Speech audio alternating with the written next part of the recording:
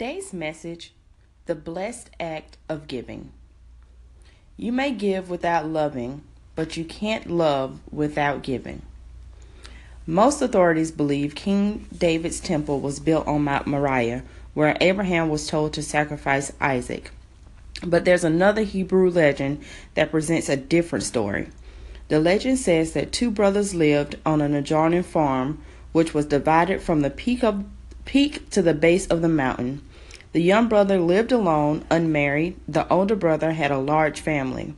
One night during grain harvest, the older brother awoke and thought, "My brother is all alone. To cheer his heart, I will take some of my shavings and lay them on his side of the field." At the same hour, the younger brother awoke and thought, "My brother has a large family and greater needs than I do.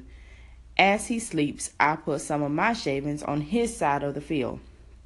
Each brother went out carrying shaves to the other's field and met halfway. When they declared their intentions to each other, they dropped their shavings and embraced. It is at that place the legend claims the temple was built. Now, whether this story is true or not, it exemplifies the best expression of love, giving.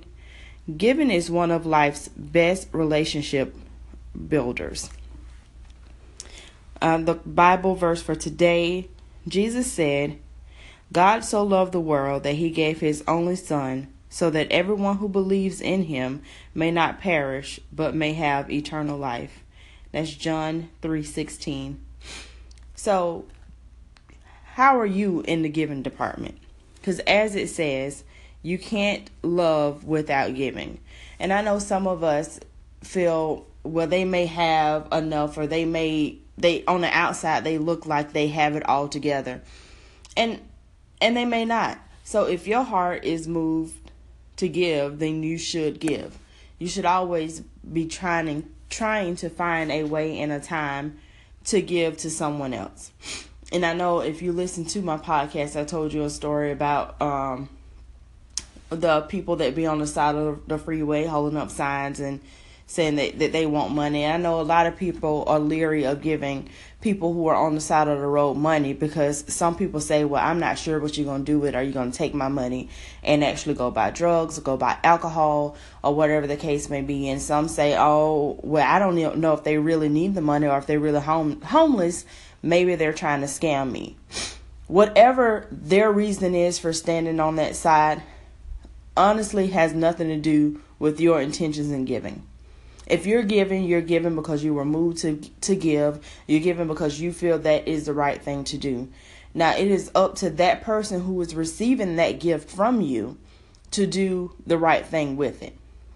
You cannot use that reasoning, oh, I don't want to contribute to their drug habit. Well, you don't know that they're going to use that money for drugs. You don't know what they're going to use that money for. If you are moved to give, then you need to give, and throw away that reasoning of, in my opinion anyway, that reasoning of, I don't know what they're going to do with the money. Maybe they're not homeless.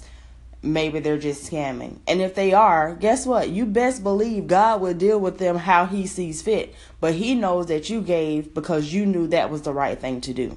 And then he will reward you based on that. So we cannot give. We can't give just because we think we also going to get something from God. Oh, I'm going to give because I need something from him, so I'm going to give this to somebody else. You need to give because you know that's the right thing to do. And I know I like giving, and I do give when my heart is moved to give. That's why my son thought that we had to pay a toll to go through a red light. So today's challenge is to think about how generous you are. And there's 4 questions that you can kind of ask yourself. So the first one is, I think the poor just aren't trying. If they work harder, they wouldn't need handouts. The second one is, I think the government should take care of the poor. The third, I try to give whenever I see someone in desperate need. And the fourth is, I give regularly, and I'm always asking God to show me. I think I'm probably in C or D.